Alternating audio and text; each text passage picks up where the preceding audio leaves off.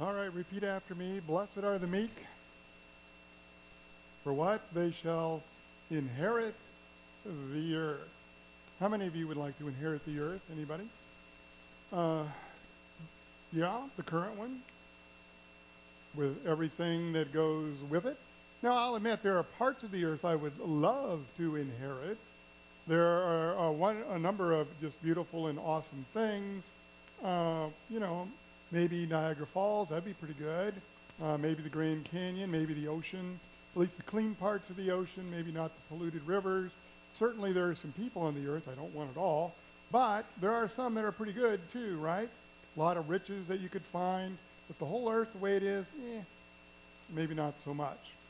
Now, Dana talked a little bit about the meek. They are humble, but yet so often as people of God, we don't really quite comprehend what it means to be meek, nor what it means as our inheritance. So we're going to kind of go through this a little bit.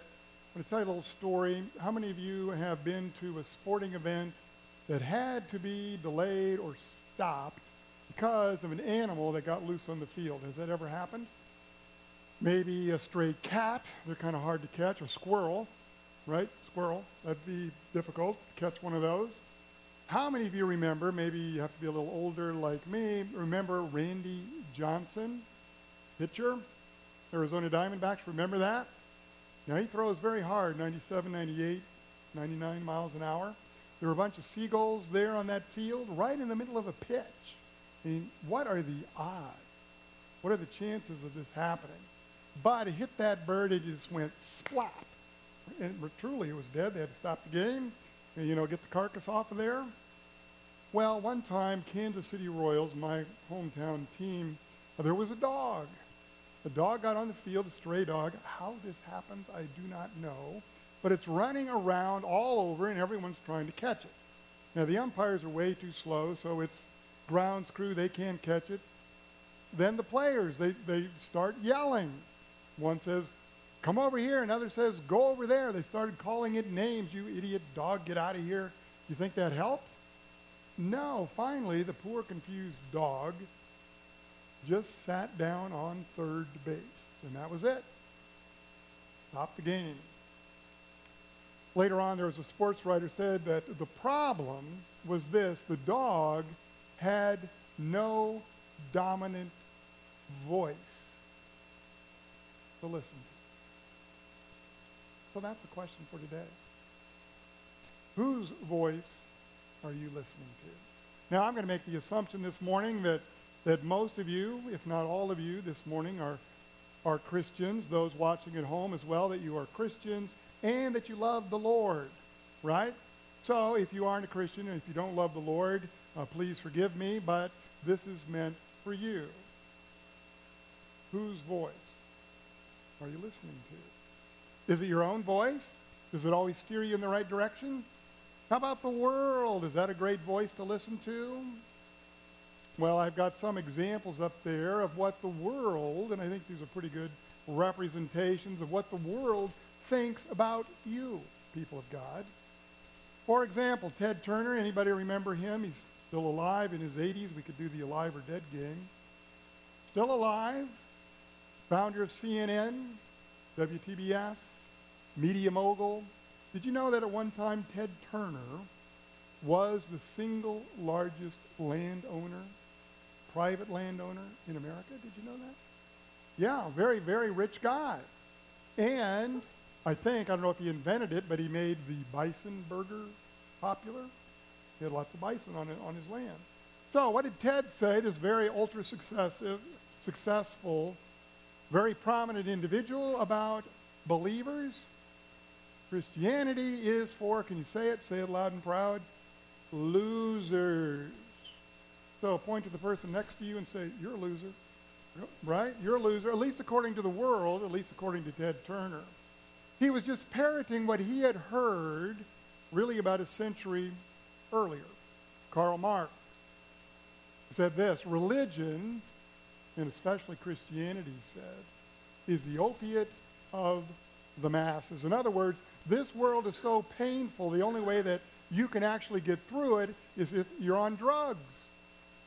And that's what Christianity is. It numbs the pain. It makes you oblivious to everything that is going around you.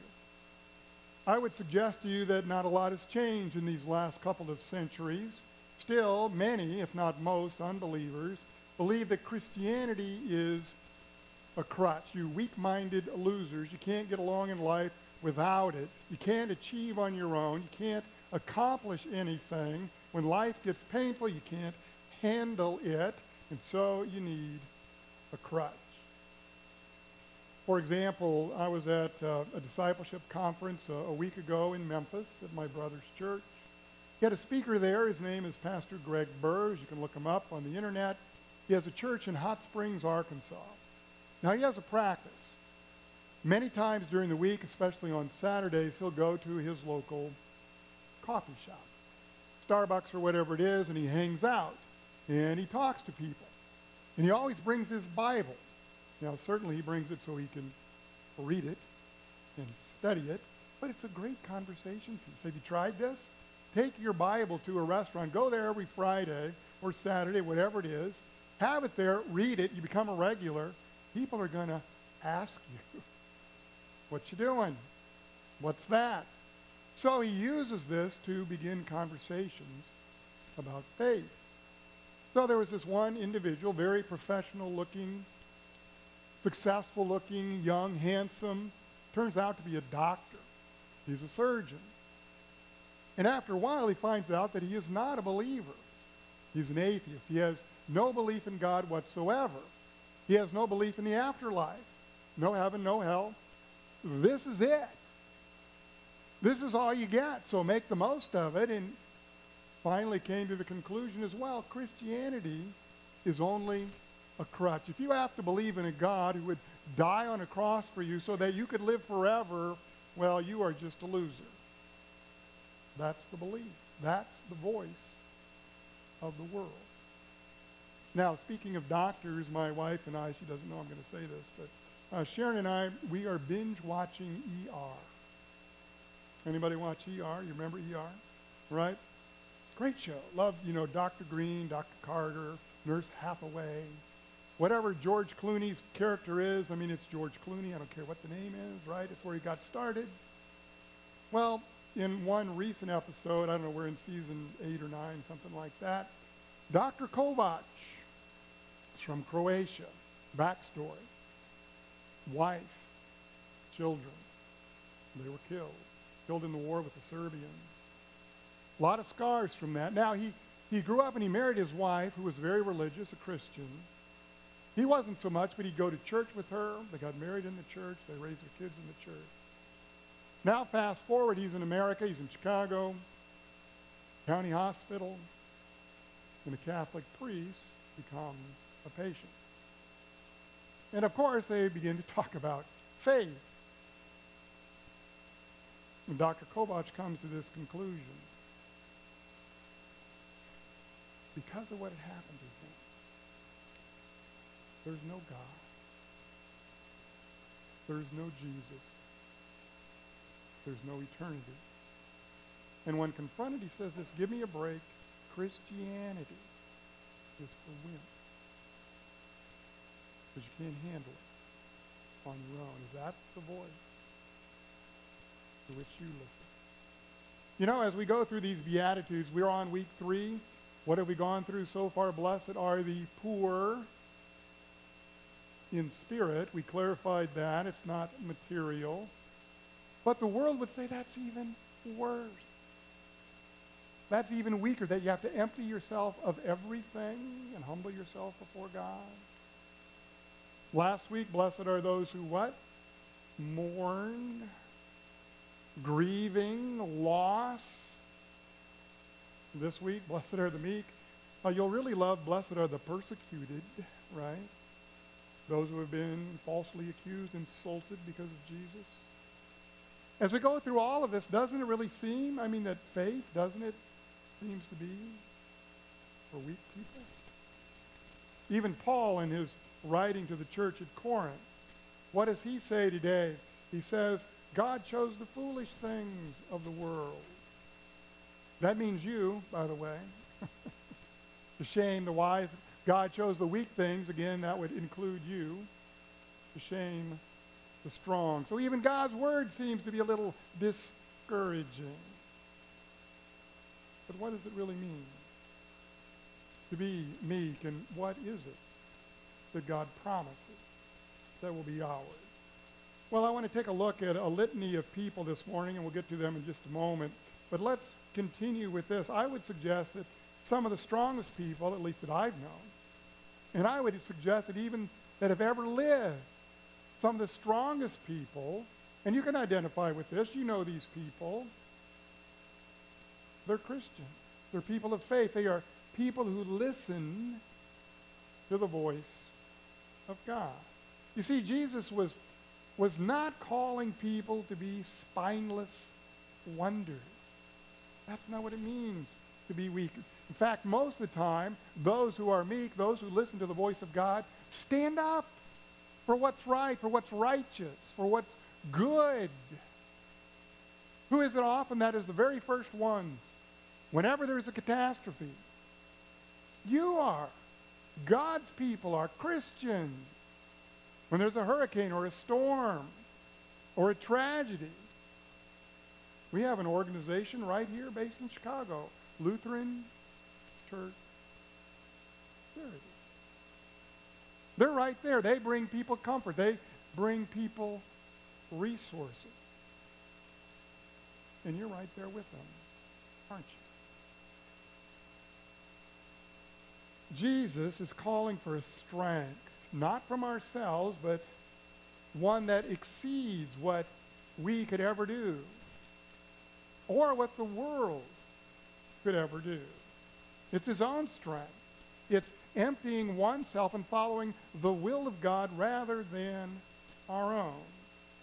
You see, finally, being meek simply means this: standing up to others and what is wrong, standing up for what is good, standing up for what is right, because God is in us.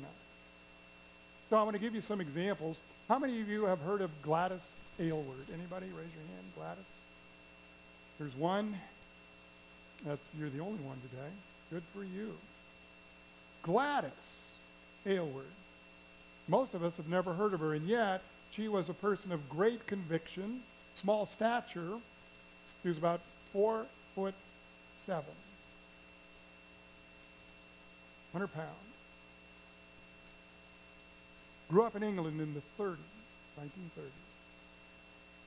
Went to something called Young Life. It's still in existence today. Was convicted. Wanted to be a missionary in China. I understand it's really, really difficult to learn Mandarin. I don't know. I haven't ever tried. But yet she did. She became a friend to the people. Her compassion, her love, her courage endeared her to people. She spent years, the rest of her life, there in China ministering to people who had really hardly anything at all. She got to be such a legend that when the local prison, now prison, think prison, when there was a riot there, they called on Gladys. Now think about that. I mean, it's one thing we go up to Woodstock and we minister to some of the prisoners there at the county jail, go up to a Bible study every now and then. She literally lived with these inmates. Let's take it a step further. Let's go to the federal prison. Federal in Joliet, state prison, bad place, I know that. Don't want to be there. That is the kind of place where she was. So when the riot began, the warden, he calls Gladys. And he says to her, Gladys, I want you to go in there, and I want you to disarm all of these murderous men who are trying to kill each other. In fact, there's a whole bunch of them that have already been killed. I want you to make them stand down. I want you to disarm all of them. Now, comprehend that. She says, okay, warden, I'm this tall, and I weigh about 100 pounds. I have no weapons whatsoever, and you want me to go in there and disarm all of these men who are trying to kill each other? She says, yep, that's right. And he believed that she could do it because he said, you have the Spirit of God in you. So as she enters the courtyard, there are literally bodies strewn all over, blood running around there, and she sees a man who is chasing after another with a machete, literally wanting to cut off his head. And so she goes up to him and she says, I command you to drop your weapon. And lo and behold, he did. And all of them stood down because they trusted and they loved this woman who cared so much about them. She then brought all kinds of reforms to the prison. She taught Bible study, she preached the gospel, and many became followers of Jesus. Glad. We know Mother Teresa, similar stature, huge heart, had the courage, the meekness, trusting in God, not herself, to minister to those who had diseases that would literally kill you. Being there in the filth and the squalor, giving up all that she had, trusting in the strength of the Lord. We know those from the Bible. Moses. What was Moses' malady? Does anybody remember from Sunday school? He stuttered. And yet God called him to be the spokesman for him to his people. Now, we may forget sometimes Moses was a prince of Egypt. Remember that? Adopted by the Pharaoh's daughter. He had all the privileges. He was in the royal household. Immense wealth and riches and privilege. And yet he gave it all up to become a shepherd. And then God's servant. To lead his people out of slavery and oppression to the promised land. How about Abraham? A man of great faith, Hebrews 11 tells us. But do you remember the encounter with Lot, his nephew? Do you remember that? Abraham has all kinds of flocks and herds, and he needs more land in order for all of them to graze. Lot, his nephew, comes to him and he says, Unc, you know what? I need some more land. You've got all this great land. Let me have that. Now, Abraham is older, wiser, wealthier, deserves the better land, but he very graciously says, sure, go ahead and take it. I'll take the worst, I'll take the inferior, and yet what did God do? He blessed him even more. Yes, with wealth and riches. Blessed are the meek, for they shall inherit what? The earth. It's so much more. So much more. The things that money cannot buy. And the things that are going to perish when this earth perishes as well.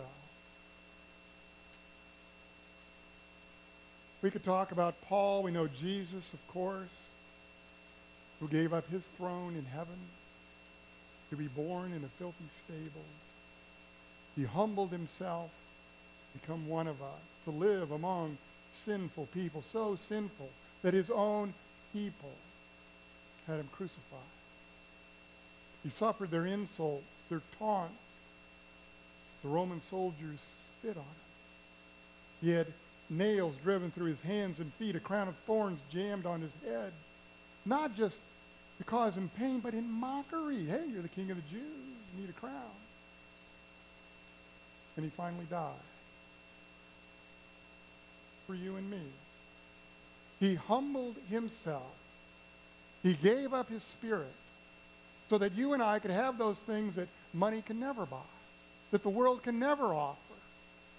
Not another rung on the ladder, not another step of success, but forgiveness and hope for a better future. A new life, the abundant life, which is a relationship with God and his people. And an opportunity to use those gifts that we talked about earlier. To use those gifts not just for ourselves, but to build a better kingdom that includes all of those who are poor in spirit, who recognize that everything good comes from the Lord. One such man who gets it is a man named Dennis Rogers. Anybody ever hear of him? Look him up. Google him.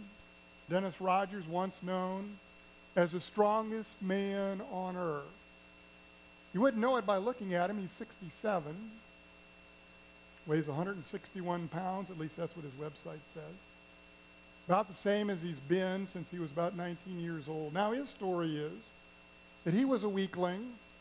When he was 13 years old, he was 4'7", even smaller than Gladys.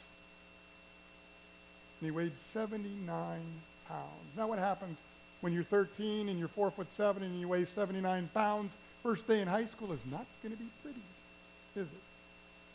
And so it was, and he had a hard time making friends because his dad was in the military, and they traveled all over the place, and then he'd get to a new school, and here he was, this little shrimp of a guy.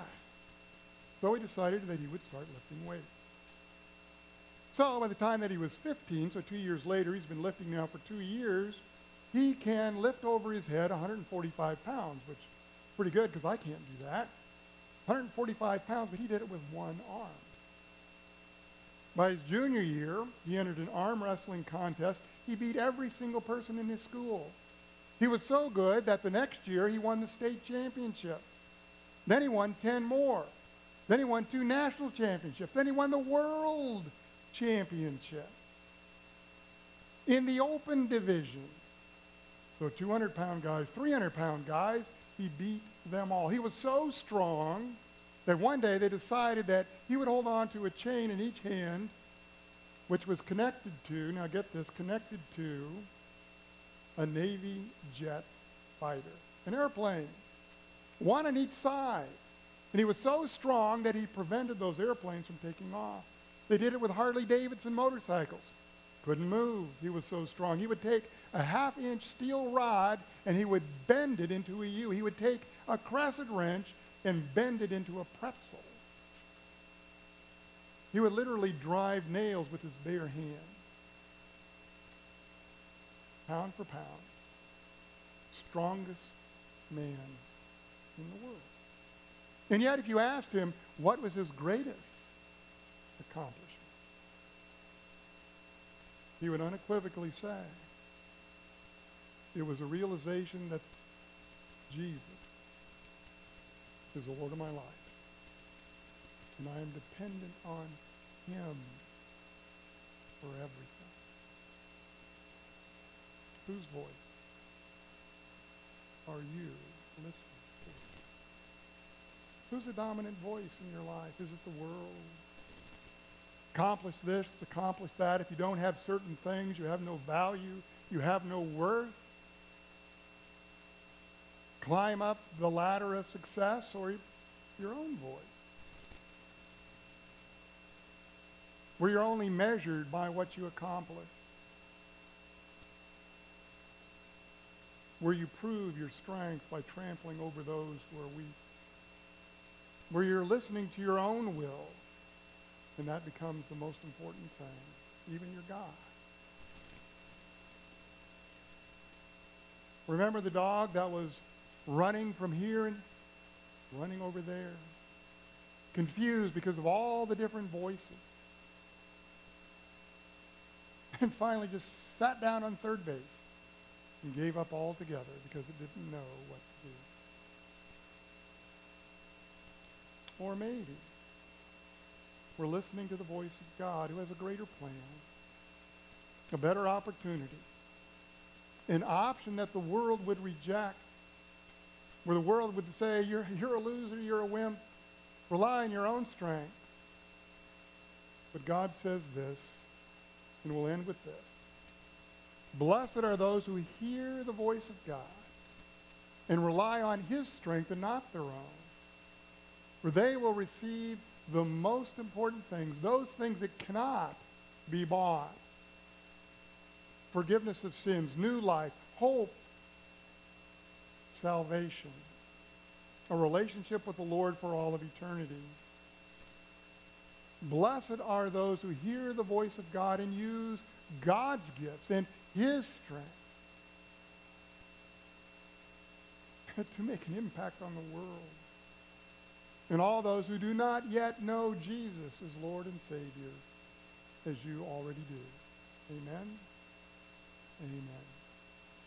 This morning we have the opportunity to hear from one of our young people who, in place of our profession of faith,